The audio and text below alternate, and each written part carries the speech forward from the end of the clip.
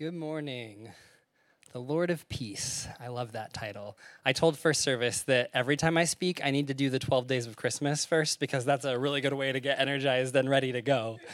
So our church, this year we're celebrating Advent as a way of leading up to Christmas. And part of Advent is remembering the different gifts that Jesus brings to us. And so on the first Sunday, we remembered the gift of hope, and we lit the candle of hope. And on the second Sunday, we lit the candle of love, as we remember the love that Jesus gives us. And last Sunday, we lit the candle of joy, as we remember the joy that Jesus brings into our lives. And this Sunday, we're going to be lighting the candle of peace and talking about the peace that Jesus brings into our lives. So I'm going to read this passage. Luke 2:10 through 14.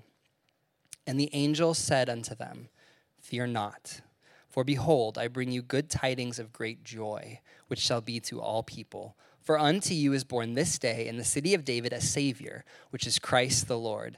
And this shall be a sign unto you. Ye shall find the babe wrapped in swaddling clothes, lying in a manger. And suddenly there was with the angel a multitude of the heavenly host praising God and saying, Glory to God in the highest, and on earth peace, goodwill toward men.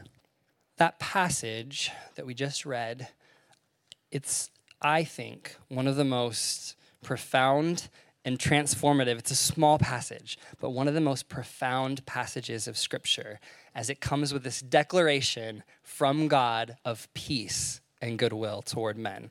So, on that note, our message today is going to be called Jehovah Shalom, which if you know anything about Hebrew or the Hebrew names of God, you would recognize that that's one of the Hebrew names for God. And any guesses what it means? The Lord is our... Good guess, everyone. Way to go. You're tracking. So Jehovah Shalom, the Lord is our peace. Or if you need an alternative title, either to remember it better or for humor purposes, we will also be calling this Jesus, Peace, and Cheeseburgers. Okay, I have a proposition for you guys this morning. Here's my proposition, that there is a very common way of thinking about God that is actually antithetical to biblical peace. In other words, there's a common way throughout history and today that people have thought about God that's actually in opposition to peace. It fights against the peace that Jesus is trying to bring us. Now, like I said, that's been true throughout history, but it's also true today in the church. I know this because I grew up in the church. My dad was a pastor. He led a denomination. He was a president of a Bible college. I was around church my whole life. And this way of thinking about God that I'm proposing that's common, it was a way of thinking about God that heavily had gotten into me and had kept me from grasping the real peace that Jesus was trying to bring me. And another thing that's sad to me about it is I think oftentimes people who are far from God, who aren't in the church, who don't know him, often the picture that gets presented to them of God includes this way of thinking about him that is in opposition to who he really is and the peace that he brings. So if you're here and you've been around church for your whole life or for a while, I'm proposing that maybe there are some places inside of you where your thoughts look like this antithetical way of thinking about God that's maybe keeping you from experiencing some more of the peace and the reality of that Jesus has for you. Or maybe church is new for you, or you don't have a relationship with God. Maybe you've kind of been in opposition to him a little bit, or you just haven't really known him that much. Maybe this mindset we're going to talk about has been one of those barriers. Okay, so to kind of break that down, we're just going to start by talking about peace. What are some symbols in our culture that represent peace? Okay, I saw this right away. What's this? Yeah, right? It's a peace sign. Does anyone know where that came from? What was it? No and yes. No, because it actually originally meant victory. And it was around the time of Winston Churchill in World War II, and it was in celebration of the victory and the peace that the victory was bringing. But it eventually became a symbol as an anti-war protest that we don't want any war. What's another common symbol of peace in our culture? It's true, very true. What's maybe a symbol you would have seen around that time? I see the circle with the lines. Yes, the peace sign. Does anyone know where this symbol came from? It represents, and I've tried to see like the letters in here and why it represents it. It represents nuclear disarmament. Somehow there's an N and a D in there, but I'm not exactly sure how that works. Nuclear disarmament. So again, the picture of peace that our culture has largely has to do with the things we're not doing. We're not having conflict. There's no tension or conflict around. That's been our picture of peace. Did you know that is not the picture of biblical peace? So when you read in your Bible and it talks about peace, it's not just talking about no conflict going around you, or just kind of this, oh, everything's fine. Like, that is not biblical peace. Biblical peace is not an absence of conflict, but rather it is a presence of wholeness. Now, to break down what wholeness is, I'm going to tell you a quick tale of two cities. So imagine with me, like, there's this great plain. It's this nation somewhere a long time ago, and there's this city on the plain, and there's other cities around, and this city has this wall that's protecting them. And they start thinking, okay, we want to be a city of peace, and we want to get along with all of our neighbors. So we're going to tear down a wall, and we're going to name our city Peace, and we're going to tell everyone to come, and we're going to celebrate, and we're going to party, and we're going to have peace. Well, say there's another kingdom somewhere else that's like, hey, there's nothing protecting that city. We're going to sweep in there. All of a sudden, now there's conflict.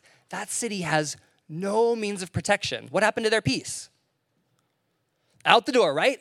That's not the picture of peace, just everything's dandy and fine. So another city. This city wants to have good relationships with the surrounding cities, but they understand in order to do that, there has to be a wholeness around them. It's like in the Bible, Nehemiah, when he was going back with some of God's people to Jerusalem, he was grieved because the city of Jerusalem was being rebuilt and God's people were going back there, but it didn't have any protection. There wasn't a wall around it because he knew that in order for there to be biblical peace, there needed to be a wholeness. There needed to be a solidarity and a safety. So this city, they had that wall of protection, and their neighbors could come in and they could go out, but they knew that regardless of what was going on around them, there was a wholeness and a solidarity and a foundation to who they were from which they could relate to everyone else. Side note, I'm not making a political statement, by the way, talking about cities and walls, I promise. Okay. I just, that's important to say. So, biblical peace is not an absence of conflict, but a presence of wholeness. Now, there are two words in the Old Testament and the New Testament in the Bible that help us understand this a little bit more. If you're not familiar with the ideas of the Testaments, when we think about our Bible, Jesus is kind of like the central point in the scriptures. Now, if you were literally to open to the middle of your Bible, that's like still way before Jesus. So we have the Old Testament, which is the part before Jesus, and that's 39 books. And then we have the New Testament, which, by the way, the Old Testament is all about leading up to Jesus too and the promises that he was going to come. So then you have the New Testament that's 27 books. And Jesus is the central point between those two things. And in the Old Testament, the Hebrew word for peace was from our title, Jehovah Shalom. Here are some things that shalom means: completeness, soundness, welfare, peace, harmony, wholeness, prosperity. It's a very different picture than just, the absence of conflict and nothing going wrong. The New Testament Greek word is eirene, and it comes from a root that means to join or to tie things together into a whole, when all the essential parts are necessary there to make that thing whole and solid. Eirene. Biblical peace is not an absence of conflict, but a presence of wholeness.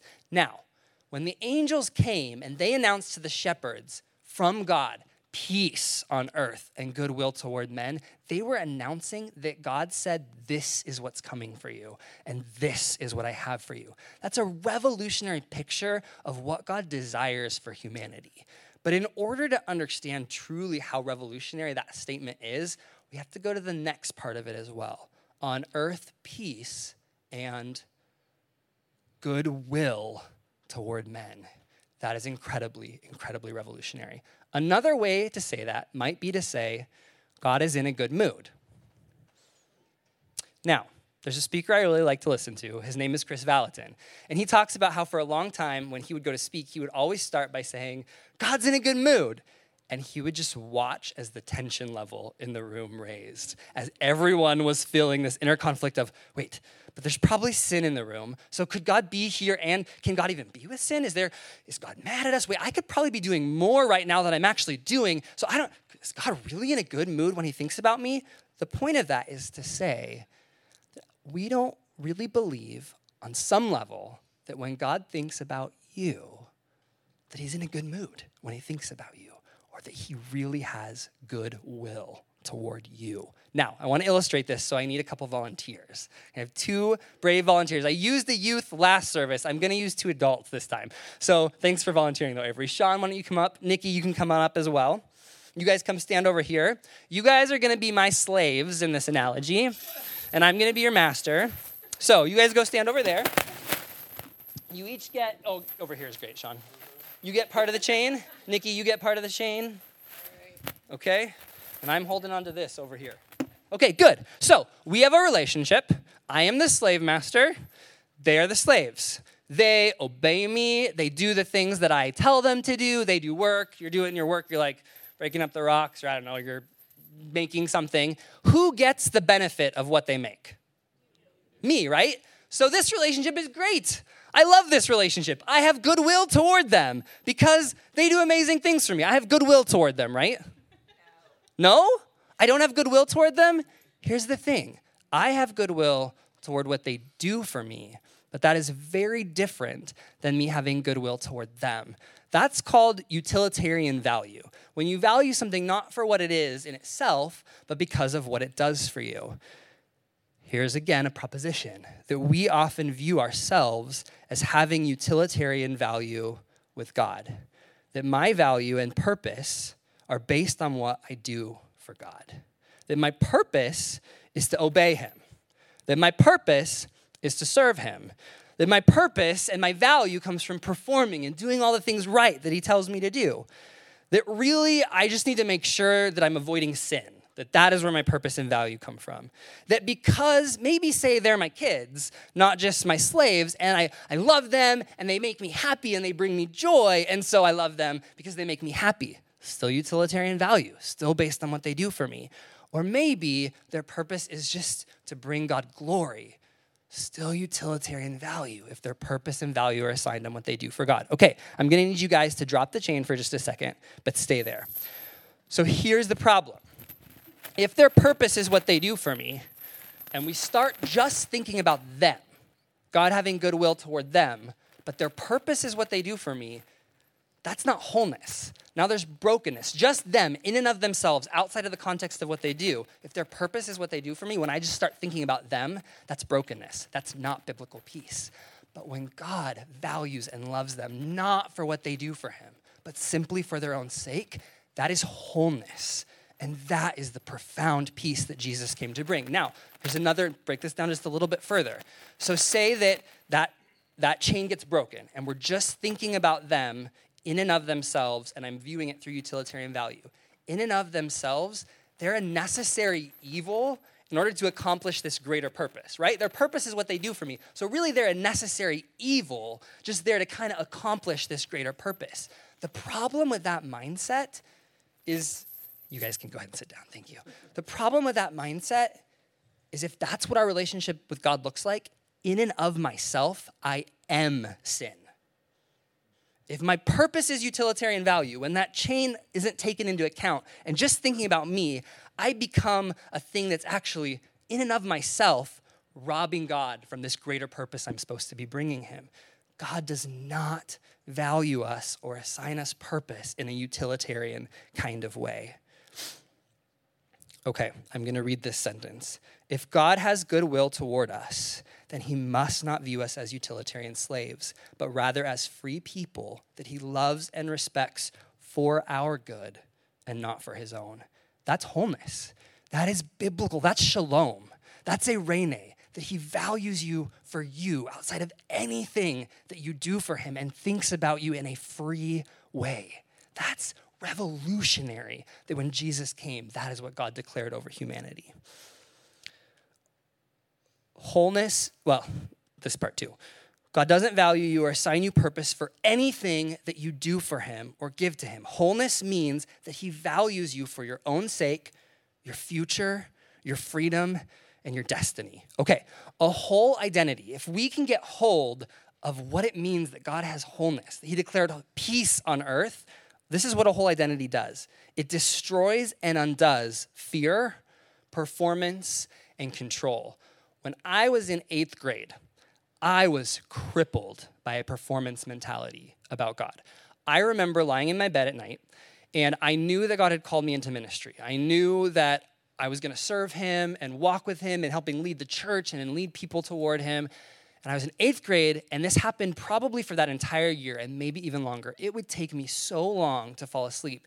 I was terrified every night knowing that someday I would be up in front of people, speaking, preaching, handling his word, and that I might get it wrong, or I might miss it, or I might not do a good enough job. I was crippled every night by this incredible fear of not performing well enough for God. I remember, and many of you I know will be able to identify with this, praying the prayer over and over again. So when I was little, okay, Jesus, come into my heart, forgive me for my sins. And then a little while later, did I really mean it? I know I've sinned since then. I probably should say it again just to be safe. Okay, Jesus, would you forgive me for my sins? And really I really want to go to heaven. I don't want to go to hell. So please really listen this time. But this cycle would happen where I would think, man, I could have done more this last week. Or I sinned. I chose to sin. I chose it. I severed that chain. I was crippled by this performance mentality. This was the worst. I used to think, what if I find that one day my heart wants something that looks different than what God wants for my life? Under that kind of mentality, I used this word first service, I'm going to use it again. I'm screwed because either I just give up my heart and subject myself to something that I don't want for all of eternity, or I choose the thing that I want, but now God's mad at me and he's going to punish me forever. I used to be terrified. What if my heart wants something that looks even just a little bit different than what God wants for my life?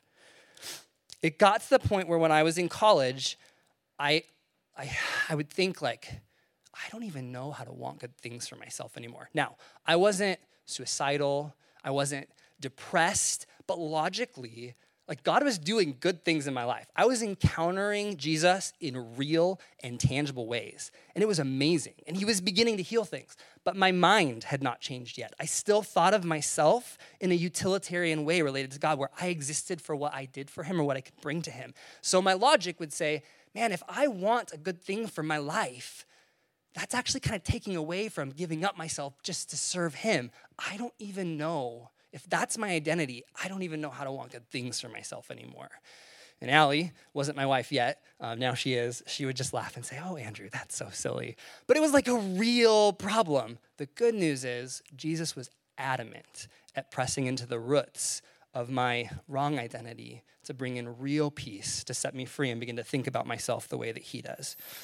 The same mentality about God that caused me to wonder if it was even okay to want good things for myself. It's the same reason we wonder things like, am I good enough? Or maybe I'm not pretty enough. Or maybe I'm not holy enough. Or maybe I'm not smart enough. Or not self-sacrificing enough. Or maybe I'm just not enough, period.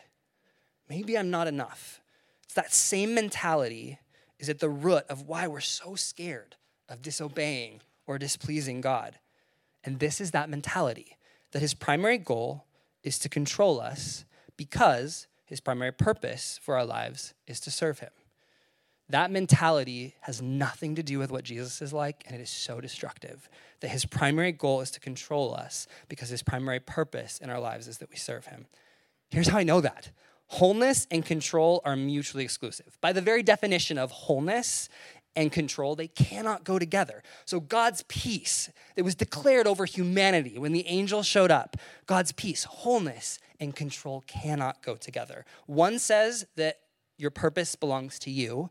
The other says it belongs to another. One is freedom. The other is slavery. You cannot have goodwill towards something that you control, because that goodwill will always ultimately be pointed back toward you and how that thing benefits you. That is not goodwill. But the angels declared from God goodwill toward men. I talked a little bit before about the Old Testament and the New Testament. Have you guys heard the terms the Old Covenant and the New Covenant? So we talk about how before Jesus came, a covenant establishes a relationship. It's kind of like the boundaries and the rules and the grid work for how that relationship is going to work. So the Old Covenant before Jesus was kind of like the grid for how we related to God. The problem was the old covenant failed. It didn't work. And we know that because Jesus came and said, I'm establishing a new covenant. in the book of Jeremiah, it tells us why the old covenant failed. It's not because there was anything wrong with the old covenant. It's because of the way we thought about ourselves and God and the way we thought about that covenant. Let me talk about the old covenant. So the old covenant was based on kind of this obedience thermometer, this idea that our purpose is what we bring to God. That's how the Israelites, the participants in the old covenant, viewed their relationship with God. When we're obeying and following the law, we're valid and we're good. When we're not, all of a sudden, we've violated our core purpose, which is to serve God. Now, when you believe that you're a slave to be controlled, who needs to be controlled, you're going to act like a slave. Slaves are not powerful and free people. Slaves, when people have a slave mindset, it leads to incredible dysfunction.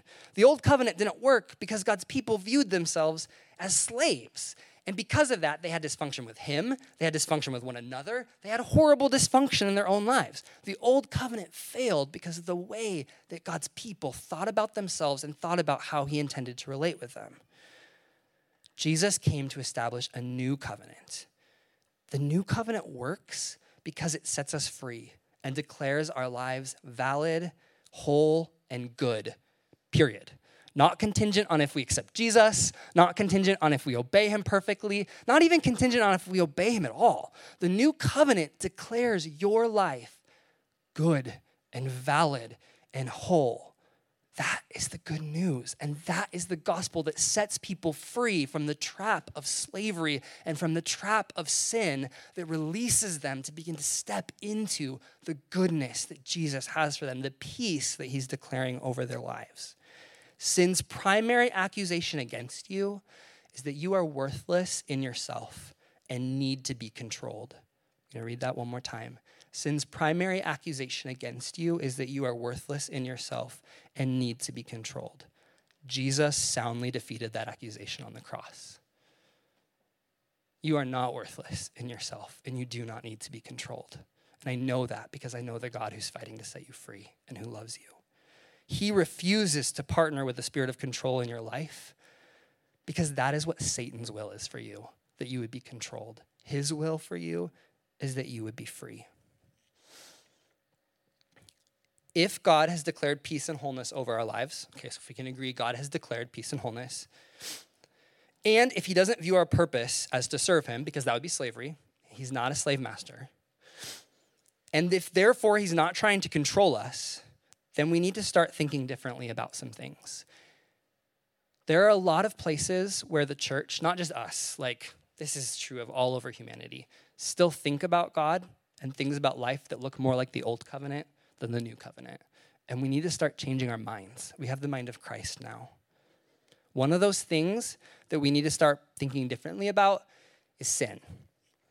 So I have some thoughts about sin that are really important to living out peace in a way that lines up with who God is and what he does and the peace that he has for us. Okay, first thought. This comes from John 1:29, where John the Baptist sees Jesus and he says, "Behold, the Lamb of God who takes away the sin of the world." Jesus took away the sin of the world. So Jesus took away the sin of Christians, right? That's what that verse says? No, it doesn't. It says Jesus took away the sin of the world. Now, the old covenant, where we viewed that we belonged to God in this utilitarian kind of way, where our purpose was what we did for him. Remember we talked about how that creates in me this idea that I, in and of myself, am root sin, because I exist for him. So me, in and of myself, am sin, because I'm taking away from that when I'm not fulfilling that function of bringing him glory or doing something for him.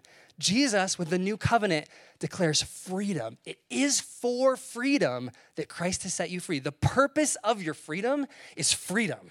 That is what Jesus sees inside of you because he loves you. That takes away that root core idea of I am sin, gets rid of it so that we can enter into relationship with God from a place of freedom. Jesus takes away the sin of the world. Sin is not the main issue anymore. No longer is every mistake or unhealthy choice that you make or decision that is outside of God's will for you just a direct offense against him or a line of accusation against you. Freedom. No longer is every mistake or failure just an offense and an accusation. Managing sin and controlling behavior is not the main issue. Learning to be free is. That is what the gospel is about. Okay, a lot of times we associate sin with punishment. A lot of times we associate God with punishment. Isaiah 53:5 says, the punishment that brought us peace was upon him. And that's speaking about Jesus. The punishment that brought us peace was upon him. So you're saying, well, Andrew, right there, like punishment, like God punishes. Okay, but let's look at 1 John chapter 4. I love John. I love 1 John, and I love 1 John chapter 4. There's some beautiful things written here. One of them is this statement, God is love. We all agree with that, right? God is love. Another statement right there, same chapter. Perfect love casts out fear. Very similar statement. There is no fear in love. Okay, so if there's no fear in love and God is love, what's the corollary there? There's no fear in God. Yes, absolutely. That's a logical conclusion from that. Then he explains why there's no fear in God, because fear has to do with punishment. What's the next logical corollary then? There is no punishment in God. When we think about the cross and Jesus, the punishment that brought us peace was on him. Have you guys seen National Treasure? I don't know if it's 1 or 2, but the FBI guy at the end, like there's this crime that's taken place, and his response to Nicolas Cage is, well, somebody's got to go to jail, right? Like something wrong happened, somebody has got to go to jail. And every time I see that, it rubs me the wrong way because God has been fighting so hard in my life to teach me that's not how he functions. When something wrong happens, somebody doesn't have to go to jail just because somebody needs to go to jail. Just pack that one away for a minute. So we often think that God had to punish us for our sin, so he punished Jesus in our place. But there's no punishment in God. God didn't punish Jesus on the cross. Instead, he punished sin. He punished that which tries to rob from and control free people. God punishes systems of control and abuse. He does not punish people. There's no punishment for free people in God. Because God is not trying to control you, he does not relate to you in a reward-punishment kind of way, but rather through an invitation to join him in discovering the goodness, love, wholeness, and freedom that his kingdom is all about. There's no punishment for free people. But you're like, Andrew, what about the people who partner with those systems of control and abuse, like Hitler, or like someone who just chooses to like be abusive in their relationship with someone? What about people who choose to partner? Don't they need to be punished? In order to answer that, we have to talk about 2 different kinds of sins. Raise your hand if you've heard someone say in the church before, all sin is the same. No sin is like greater than another, all sin's the same. Okay, it's not true. Not all sin's the same. There are 2 very different kinds of sin, and this is super important to understanding the new covenant. The first kind of sin I like to call cheeseburger sins. Everybody say cheeseburger sins. Okay, so picture a McDonald's, and you're like, oh, I just had a cheeseburger, and this is really good. I like the way that it tastes. And so you think, I'll come here for my next meal and get another cheeseburger, and I'll get a large fry and a large soda while I'm at it. And then the next day you're like, I think today for breakfast, lunch, and dinner, I'm gonna have a cheeseburger again. So now your father is like, oh, that's not a good choice for you. And you're like, but I want the cheeseburger. He's like, okay, I'm never talking to you again. Right? Like, that doesn't make any sense. Cheeseburger sins are things people do that limit or steal from or unhealthy for their own life. Cheeseburger sins are things we do that just limit or are unhealthy for us. God isn't trying to control you. If you make a choice that's unhealthy for you, you have the freedom to do that, knowing that God still loves you. There's still room for you in his presence. His attitude toward you hasn't changed in any way. He doesn't want you to do something that's unhealthy for you, and he's going to fight for you to get freedom from that thing. But we don't have to be afraid that he's just out to punish us if we make a mistake or choose something that's unhealthy for our lives. Because under the old covenant, people thought they were robbing from God when they did that. Under the new covenant, you don't exist just for what you bring to him. He declares freedom. Cheeseburger sins are very different than sins of injustice. Now, sins of injustice are whenever someone makes a choice that limits or steals from somebody else. The way that God handles and responds to sins of injustice and the way that we're intended to respond to sins of injustice is through boundaries. So let me give an example. I'm a dad. I have kids. Let's say I started just being an unhealthy dad, neglect or whatever it looked like. At some point, someone would come in and draw a boundary and say, you can't be there and do that anymore. Now, in the old way of thinking about God, when someone makes that choice, not only is a boundary drawn where we say, okay, you can't be there anymore, but now I need to torture that person and make that person feel awful. And I need to make sure bad things happen to that person because they shouldn't have made that choice because they weren't free to make that choice. I'm free to make that choice. If I make that choice, there's going to be a boundary that's drawn, and I'm not going to be allowed to be there. My father is still going to fight for me to be there. He still loves me. He still wants me to be there, but that's a boundary. That's different than punishment. Punishment says you didn't have a right to make that choice. It's not okay that you make that choice. I'm going to punish you forever for making the wrong choice. Sins of injustice and cheeseburger sins are completely different. Peace, biblical peace, demands that when injustice is taking place, the boundaries are drawn because peace protects the wholeness of each party. Biblical peace doesn't punish, though. Here's a big thing for us, church. When you try to put up boundaries with those who are not stealing from you, just because you don't like that they're eating cheeseburgers, or you don't like a personal choice that they've made, you're trying to control, and you're actually destroying peace rather than establishing it or fighting for it. Okay, we're going to read a verse. I love this verse. Ephesians 2:14 through 15. It's talking about Jesus and how he came to bring two groups of people, those who were close to God and those who were far from God, together. For he himself, Jesus, is our peace, who has made the two groups one and has destroyed the barrier, the dividing wall of hostility, by setting aside in his flesh the law with its commands and regulations. His purpose was to create in himself one new humanity out of the two, thus making peace. So what did Jesus set aside? The law with its commands and regulations. That was the thing creating the hostility in this verse. Now, let me ask you this. Is the law good? It's not a trick question. Is the law good? Yeah, the Bible says it's good. It comes from God. But the purpose of the law is to teach us how to live healthy and whole lives. God never intended the law to be a force of control and condemnation in your life. It was never meant to be a thing that enslaves you or controls you or gives you utilitarian value with God. It also was never meant to be a tool that you use to control or condemn others. That was never its purpose. There is no condemnation for those who are in Christ Jesus. There's no condemnation for those who are in Christ Jesus for you or for you to try to throw on anyone else. There's no condemnation for us who are in Christ Jesus. The angels came and they declared that Jesus was God's declaration of peace, wholeness, and goodwill toward mankind. Here are the two things I want you to take away from that. One, God's not trying to control you. He's trying to set you free. There is grace over your life. It's okay to grow. It's okay to fail. It's okay to make mistakes. It's okay to need to go on a side journey to figure something out. There is so much grace in Jesus. He's not offended when you make mistakes. He's not offended when you make an unhealthy choice for your life. He loves you. He wants to lead you into the fullness of the plans he has for you, but he's not offended if you make a choice that wasn't his best choice for you. So for me, when I embraced this, I told you about my crippling performance mentality. I was in college and I was in a worship night.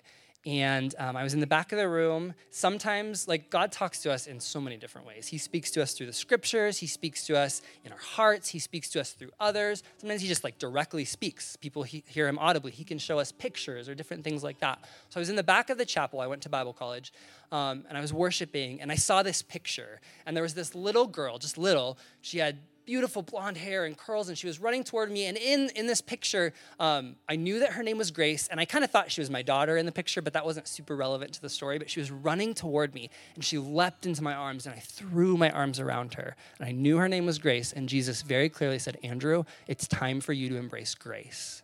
What you need to understand is before that point, I hated the word grace. I felt like it was just an excuse for people to be lazy, or it was an excuse people threw out so they could just go on sinning and not feeling guilty. But that performance mentality had crippled me and had bound me up instead of set me free. And Jesus said, Andrew, you need to embrace grace and let go of that performance slave control mentality that you have toward me. And I did, and it transformed my life. 2, so 1, God's not trying to control you. 2, God's not trying to control your friends, your family members, your neighbors, or the rest of America that you disagree with. He's not trying to control them. You don't need to try to control them either. Peace. It's okay to coexist with people that you disagree with, that you don't like their choices. You don't like their lifestyle choices. You may not think they're healthy, but peace. You can be okay with them and see them through a lens of God's peace and goodwill and love them and bless their freedom, even bless their freedom to make unhealthy choices. Even that is fighting for the gospel in their life because that lines up with freedom. You just get to just love them and invite them to encounter the God who has peace and goodwill toward them, who delights in bringing wholeness and freedom into their lives. So here's my challenge. This Christmas season, we're celebrating God's hope. We're celebrating his love. We're celebrating his joy. We're celebrating his peace that he declared in Jesus, that Jesus is our peace. I challenge you to declare peace over your own life as you begin to let go of performance and to embrace grace and the powerful freedom. Freedom is powerful. Freedom transforms people, even when they make wrong choices along the way. I challenge you to declare peace and embrace grace. I challenge you, challenge number 2, to find one person in your life that you have been having a hard time having peace with, that you've drawn maybe an unfair boundary, or that you've written that person off, or you've said, oh, they're just too far gone, or I just really don't like the choices that they're making. Somebody, maybe they've hurt you in the past, and no longer are they unhealthy, but you're still punishing them for like a past choice they've made. Find somebody like that and extend peace to them over the Christmas season. You don't have to go up to them and say, hey, I've been not having a good attitude toward you, and now I'm extending you peace. That's probably not a good idea. You may need to have a conversation like that, but you could just look them in the eye and smile at them, or you could send them a note, or you could give them a present. Just see them through the lens of peace and goodwill that God has toward them, and then start treating them like that's true. That'll transform your life too, embracing his peace and extending that to others. So we're going to sing a couple more Christmas songs. Everyone go ahead, stand up. We're just going to soak in and celebrate the peace of Jesus. I'm going to pray, and then we're going to jump into these songs. Jesus, you are our peace.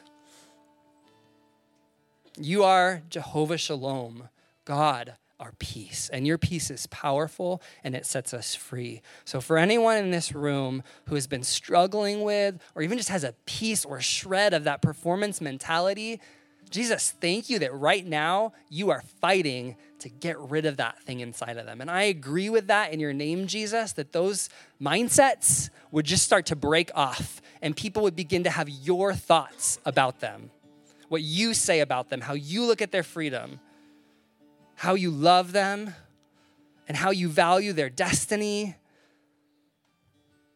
We invite your peace in, Jesus. And would you give us some really cool opportunities to extend that peace to others in this season and for the rest of our lives? We want to live that kind of life with you, Jesus. Thank you. Amen.